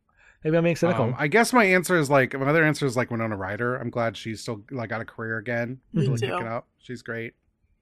People did her dirty. Yeah, she didn't deserve that. She didn't deserve to star in Stranger Things. I'm glad she's getting the Stranger Things paycheck, but that was me being a little mean there. Not to Winona Ryder, to Stranger Things. Winona Ryder's great. Gary writes in, what are some movies you would say worth checking out to anyone who enjoyed the action scenes of this movie, but probably haven't seen enough films that preceded it? I think we shot Police Story. Police Story. You know, if you've got Arrow, I didn't get people when I screenshot these. Gary, I don't think lives in America, so Arrow might be hard to get. This is the Gary I think it is. But if you can get a hold of the Arrow player, they've got the whole like Shaw Brothers box sets, volume 1 and 2 on there. You can get some fucking incredible martial arts movies in the world. But if not, just download. Arrow is a British service. Gary is Irish, I believe. Okay, so you can get Arrow. And they've got all of them just lined up for you. They got all the special features and shit. They're great. You don't have to spend the money on the huge box sets. That'll get you an education. But otherwise, I'd say like, you know, you should watch Police Story. Any Jackie Chan movie will have your back. Yeah. Also, Jet Li's the one. Gary did shout out that seen the one. So true. Banger of cinema. Okay, we've got a long question specifically about what happened to Hong Kong cinema. That's like really long to the point where I'm not going to lie. And I can't answer. Like, even if I try, I'm like, I don't know, and I genuinely don't know enough. I'm just ignorant. You don't ask me. It was specifically like what happened to the traditional Hong Kong cinema. Is that just entirely about the handover? Blah, blah, blah. To which I asked Neve from Ornate Stairwells, who just knows someone more who about would this actually than me. know. Yes. And I specifically was like, is it just a handover, or is there more to it than that? And so I'm just going to read Neve's answer as me trying to edit it together because it's just some messages this morning in the DMs. So when the handover happened, this also was the moment where there was like already a slumping film industry. The handover is related to a financial crisis that affected much of East and Southeastern Asia. In the 90s, you see a growing middle class in Hong Kong and the growth of megaplex theaters that cater to them. But also because of that growing sense of class, you get the audiences that look down on local cinema and prefer international films, which is happening right as Hollywood starts to target the Asian markets. You see a shift of Hollywood blockbusters starting to dominate in a way they did not before. But then the main thing with the handover that hurt the industry is the relative death of Category 3 films.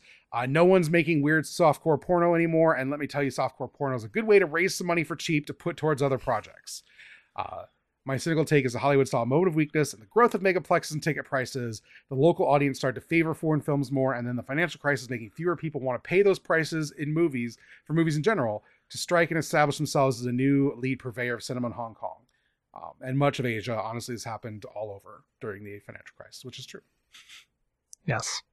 So I appreciate that. It does make sense because, the handover comes at the end of like a huge bubble bursting in the region, right?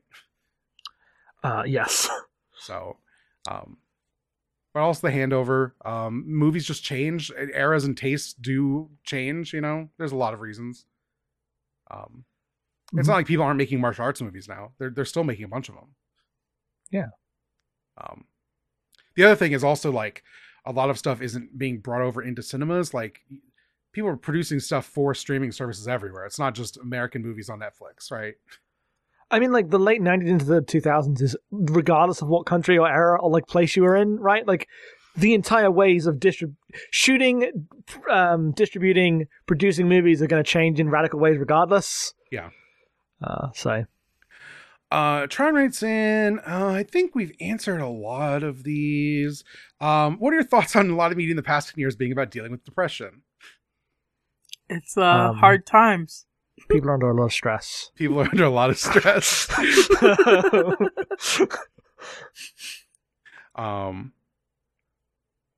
I think that's it. There's a question about, do you think Evelyn actually learns enough to relate to her daughter? And I feel like the movie's conflicted about that. Well, like, when it ends, she still kind of is making, even though they're, like, getting along better, she's still, like, communicating with her in, like, this blunt way and, like... Yes. You know, kind of hinting that she still thinks she's fat. So, like, it's not perfect. Yeah. And then Neve writes in, what joke from this movie were you instantly tired of the first time they made it? And which joke continued to amuse even as it just kept being reused? I never liked the hot dog fingers. I know. I liked it the one time. I liked it when she saw it in the movie. The weird fake movie within a movie with the singing. Yes. That was really funny. And I thought the raccoon joke got old really fast. Even though I liked the payoff of it where they get reunited. I don't know. And what was the other question? What joke did you like even though it kept being reused? Oh.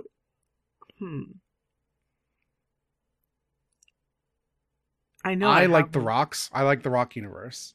Apparently I was inspired by the video game Everything, which made me like it even more. Oh, that's great. I love that game. Very silly. I just thought of Hitchhiker's Guide to the Galaxy. Yes, no, for a lot sure. of that stuff.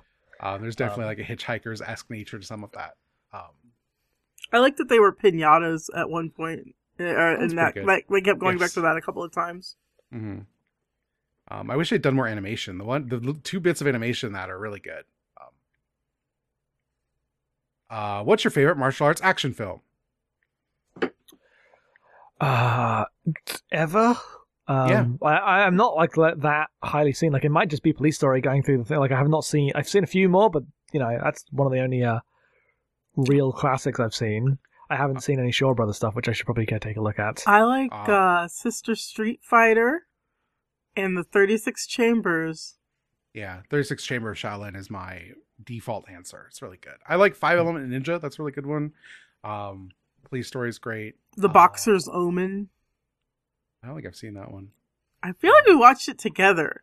It's a really weird one where the guy, like, sees all the Buddhist visions and, like... No, I've definitely not seen this. You told me about it. But okay. Yeah, we'll watch it. It's on Arrow. Kung Fu Hustle. You should watch Kung Fu Hustle. It's fucking good. It's so good. All right. Our question of the week was movie. What's your favorite movie where an actor plays multiple roles? I'm going to read all the ones we've been sent. Lizzie writes in with Crank 2 High Voltage, which is, man, that is a one good gag. That gag, when it's revealed, I remember thinking, I am watching the weirdest movie ever made. Nora writes in with the 10 minutes of Resident Evil where there's 3 Mila Jovoviches. That bit's fucking good. It's so sick. Oh, what about the 10 minutes of Resident Evil where there's like 1,000 Mila Jovoviches? Ashling writes in with maybe my favorite answer, which is Cheech Martin in From Dusk Till Dawn, or Cheech Martin, where he's the border guard. He's the announcer outside the Titty Twister, which is one of the most famous film speeches. And also at the end when he shows up as like Carlos the Contact to be like, oh, what happened? Were they psychos or something? From Dusk Till Dawn, one of the greatest films ever made.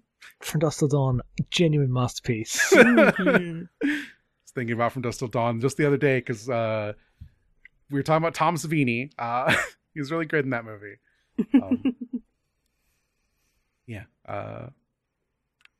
Let's see. What do we got?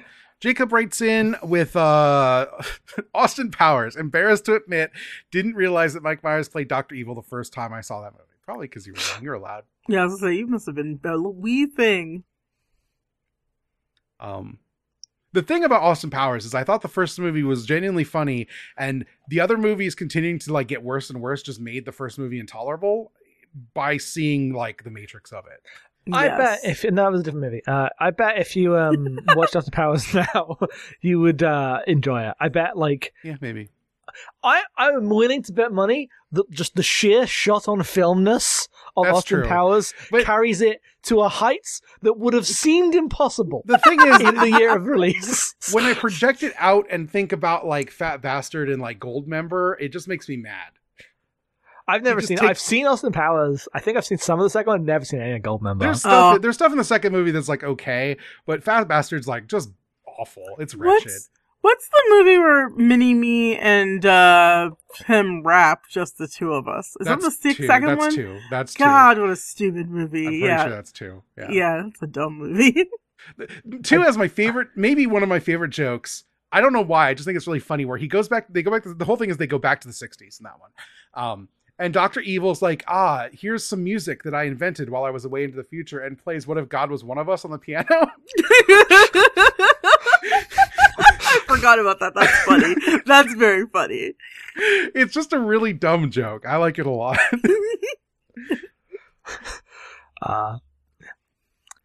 I think the opening of the first Austin Powers is classic for a reason. Everyone loves a dance. It's good. It's just is good. it the third movie that opens with the fucking Tom Fake Cruise movie? bait? You know what? I've seen that. I saw that on ITV one time. I've seen Tom Cruise, Austin Powers. I have seen that bit. I know more. Yeah, that's got to be 3 then. Hilbert answers with Moon, which Moon's a great one. Moon's pretty good. Yeah. Moon is good. David writes in with Holy Motors, Denis Lavant's character, technically cheating because he only plays one character, but that character plays multiple characters in the movie. Holy Motors is fucking weird. I did not like it when I saw it. Destiny really liked it. I thought it was beautiful. Yeah, I thought it was like fucking nonsense. I was like annoyed. It was one of those. I don't know. It's weird because like this kind of came out like as I was getting like weird about movies. My enjoyment of the medium was destabilizing rapidly. It was one of those that Twitter talked up a bunch when I finally saw it, and I was just like, "This is not as great as everyone says it was." Oh, there was a film on Twitter? I thought that was made in 2017. Shut the fuck up.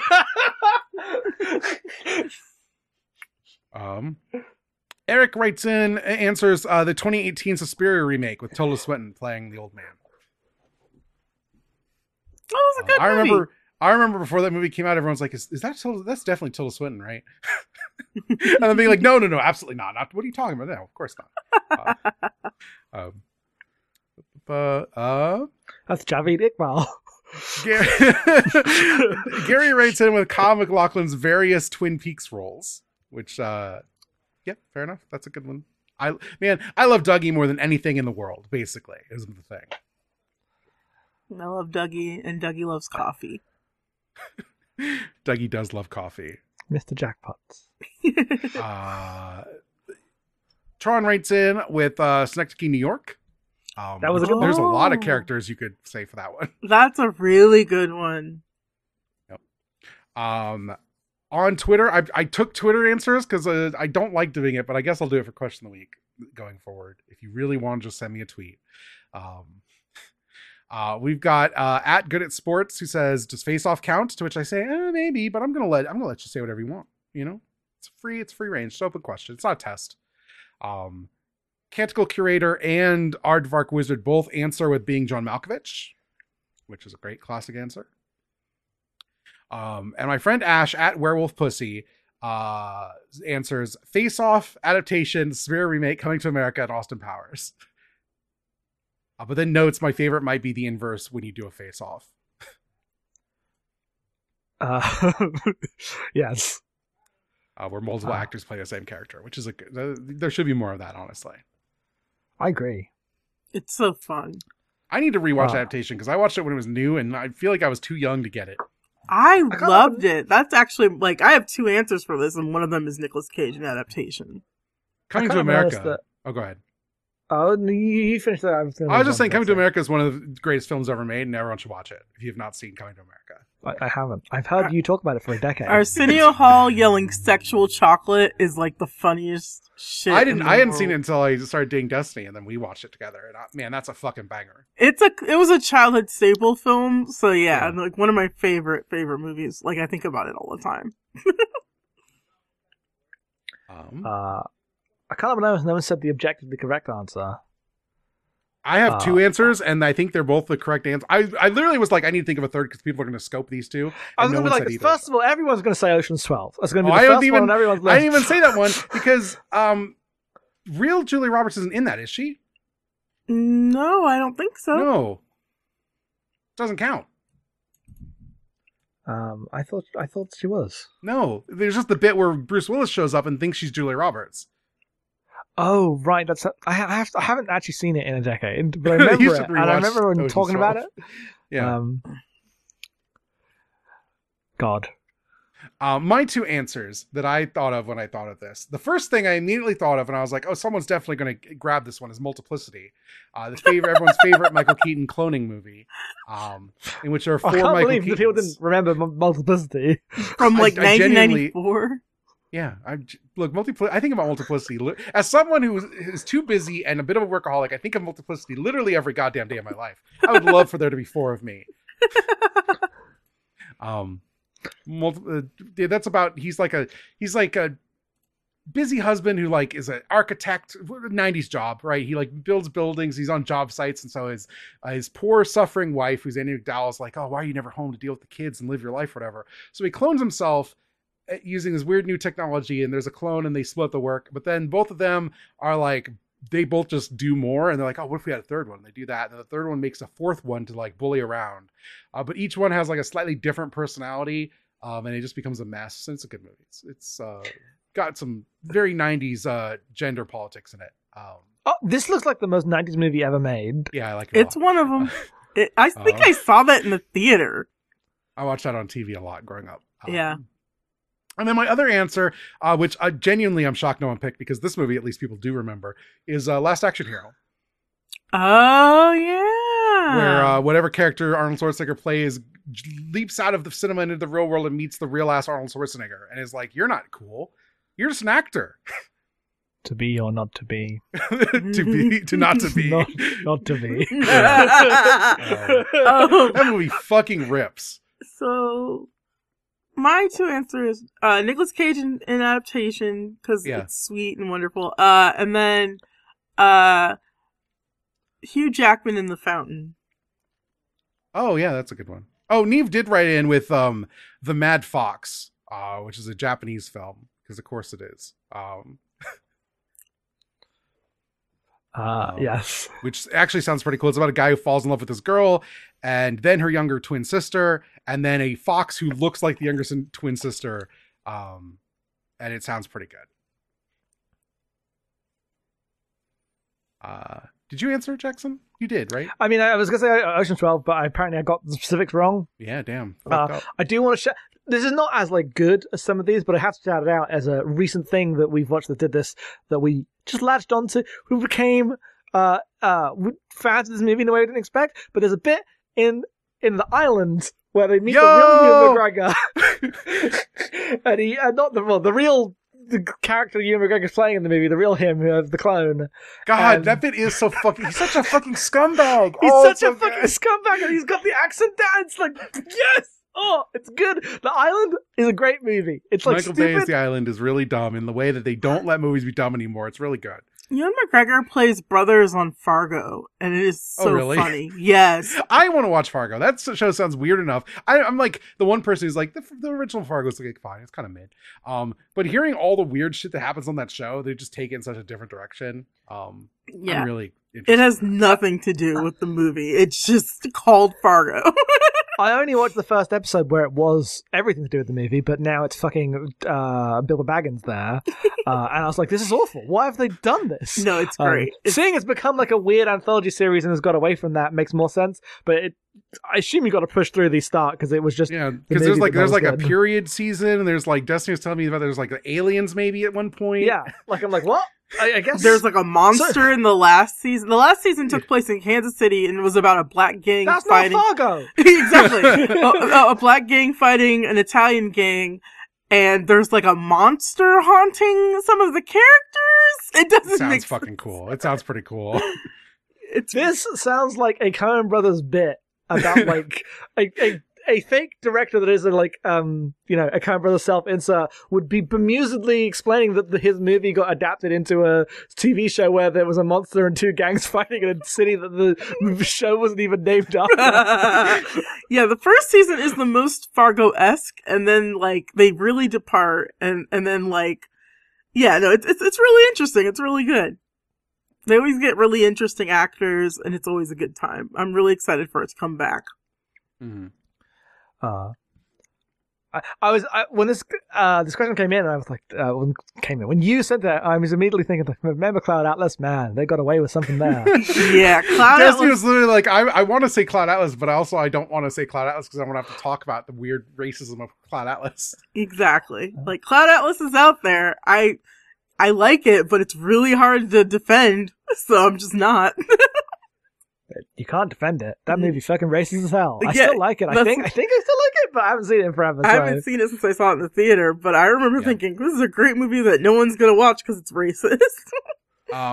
Shout out to Fiona Dourif in all the late Chucky stuff. Also. Yes, and Jennifer Tilly as well. Yes. Good shit. I wanted to say it at the beginning, and this podcast has gone really long, so I'll be really short. I watched the Wednesday show on Netflix. I don't know where else to put this. It's really good. Here's the thing. I think it's like kind of like trite, and it's definitely trying to be a CW show in a way that's like boring, but I think it's acted really well, and I just like seeing a goth girl be rude. You know, that's all you need sometimes. I like the Addams Family a lot. Same. Yeah. Seems like it's really popular. I don't know, it's weird because like this show's getting a bunch of pushback on the like usual thing of like Netflix says the show's really popular but don't actually release stats. Is it all fake? And it probably is, but I hope the show is popular and gets a second season because I would watch a lot of it. And unfortunately there are only 8 episodes. That's all. It's Tim Burton and he isn't obnoxious like every other Tim Burton thing. Very reined in Tim Burton. I mean, he's directing a TV script that he wasn't involved in, I assume. I think he's like executive producer. He's like involved in it. If he's just executive producer and not created by, true. then I'm saying he's not involved with it. Created by, Alfred Goh and Miles Miller. Yeah, he directs like half the episodes though, and like Danny Elfman's there. It's like you'd think it'd be more extreme than it is, and it's mostly very restrained. Because he directs, the first 4 episodes. I don't know. It's just interesting. He was part of the casting because I watched some making of stuff on YouTube, and he was helping with casting the show. So I'm pretty sure he was more involved than just a director. Man, I went in to these like creators, they're created by their filmographers on Wikipedia. Yes, and this is a writing team that have had a hit and miss. I just think of that Orson Welles quote where he's like, "You cannot tell anything about the quality of a screenwriter by the movies they've made." Stupid thing to do. And they both worked on Spider-Man 2. Spider-Man 2, Lethal Weapon 4, Herbie Fully Loaded, The Mummy 2 and The Dragon Emperor. Fucking up and down roller coaster of garbage to classics here. What's going on? I know people who, like, all of those movies you listed are, like, their favorite movies, but they're all, like, way younger than me. You don't know anyone who loves Herbie Fully Loaded. Yes, I do. I know that movie's been extremely reclaimed, yes. Oh, for real? For real. Yeah, for real. I saw it in cinema, but my thing is that Lethal Weapon 4, it has a baby Jet Li in it, beating the shit out of Mel Gibson, and you can do worse. I think it must have been these two, because I don't remember I don't remember the context of the clip, but I know I saw a writing pair talking about Lethal Weapon 4, so I assume it must have been these two. It was on some documentary or some clip I watched in my screenwriting class, and it was just them talking about, like, all it really is, you sit down with your writing partner and you go into work for a day and you just come up with stupid things to happen. And talking about like the process of how to pitch and write action set pieces. And they just seemed like the most broken men. It was very funny. Yeah, fair enough. Okay, well that's it. That means that we get a surprise and Jackson tells us what the fuck we're doing next time. All right, I got a surprise for you. Yeah. We're doing Streets of Fire. Yo! Because I've not seen Streets of Fire. I love that movie. It's great. Em introduced me to that movie. I will talk about how I discovered that movie because it's not a long story, but it is very much a moment in time next time. But what's your question of the week? Our question of the week is tangential to this.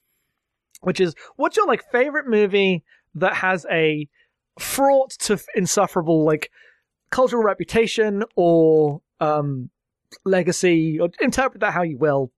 But I was thinking about how my only context for this movie is that the cover of the Proto Men second album is a direct riff on this film's poster, which is just so... The only way I've known about the movie Streets of Fire for like a decade has been through that reference. Wait, repeat your question? Like, what's the question? Your favorite movie that has like a weird fraught, either like legacy in culture, in like a Fight Club way or something, or just like you came to it for something weird, but the original source is really good. The question is vague. Feel free to interpret that how you will. Basically, good movies that have weird places in culture is, I guess. Okay. The easiest way to nail it down. Thank you. Yeah. This is presented by Fight Club and American Psycho. The question, yes. Which are not my answer at all, but you know, yes, I was going to say Fight Club would have been my answer. Shit. You can bring that up. I think you have cringier things you like than Fight Club, Destiny. Okay. I don't know what they are off the top of my head. Fight Club's not that cringy to like. I feel like at this point it's normal. I feel like it's had its moments. Moments like decreased or whatever. Yeah, because time happened. That's true. That'll be good. The copy of Streets of Fire I've had it literally longer than most files on my computer, is a HD DVD rip. Beautiful. Because there was no Blu-ray. It was the highest quality version that existed. If you could kindly alt-tab to that file and properties, I want to see the date. I want to know the date. Okay. I'd love to hear the date on this thing while I briefly vamp as you do this. Yeah, no, it's fine. I gotta just find out my movies folder, but it should still be here. I don't think I got rid of it. It'd be really sad if I got rid of it, because I've had it for ages. Yeah, I was looking at the movies today, and I was like, I know if I pick this one, M's gonna go, yo! That's correct, I did go, yo.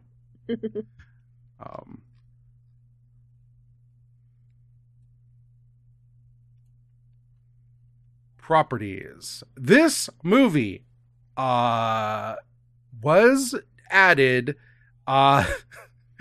This is from April 26th. Do you want to guess the year? 2015. 2010. I was going to say it was way before 2015 because it was before you and I were dating. Yes. It's a new computer. I was going by when you got the computer. No. This is a holdover from 2 computers ago at least. Download a newer copy that's better. I will. Jesus Christ. I will. But at the time, there was no better copy. It was this or a DVD rip. Yeah. 12 years ago. 13 years ago in 2 weeks or whatever. It's an HD DVD rip. It's in 720. Why? Clean up your fucking computer. No. Look, you are not allowed to tell me that. Of all the people. I'm saying you give me shit all the time. I do. And little did I know, you've been hanging out with a copy of Streets of Fire that you downloaded while I was in high school. That's...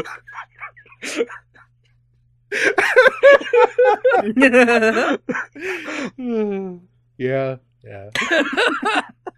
You're not wrong. Destiny, where can people find you? At Fridge Buzz now on most places in the internet, and my other podcast, Badland Girls, can be found on abnormalmapping.com/badlandgirls. Jackson? You can find me at Headfalls Off on Twitter and co-host on various websites. You can find the podcast that me and him do at abnormalmapping.com. You can find me on Twitter at em_being and co-host at em-being. If you'd like to support our shows, you can do that at patreon.com/normalmapping. For $1, you get Great Gundam Project. We're about done with SD Gundam Force, which we're wrapping up in a couple weeks, and then we'll be starting Gundam Seed Destiny. And for $5, you get Blockbusters, where we're just about to record in a couple days our episode on Saturday Night Fever. That was going to be right after this, but today's been a weird day. For $10 a month, you get VoIP Life, where we hang out every 2 weeks and talk about some bullshit. I don't know, we haven't talked about movies on there in a while, but there's some movie episodes. It's a good podcast. You want to support the network, that's a great way to do it. So thank you everyone for listening. I hope you enjoyed. Please write in with your questions. I guess I'll take them on Twitter for those only, not any other questions. You won't be happy about it, as I won't by the tone of your voice. I'm just going to give out every time. But I'll take the content. Thank you for listening to this extra long episode. Until next time, movies. Now more than ever. Don't expect to like it.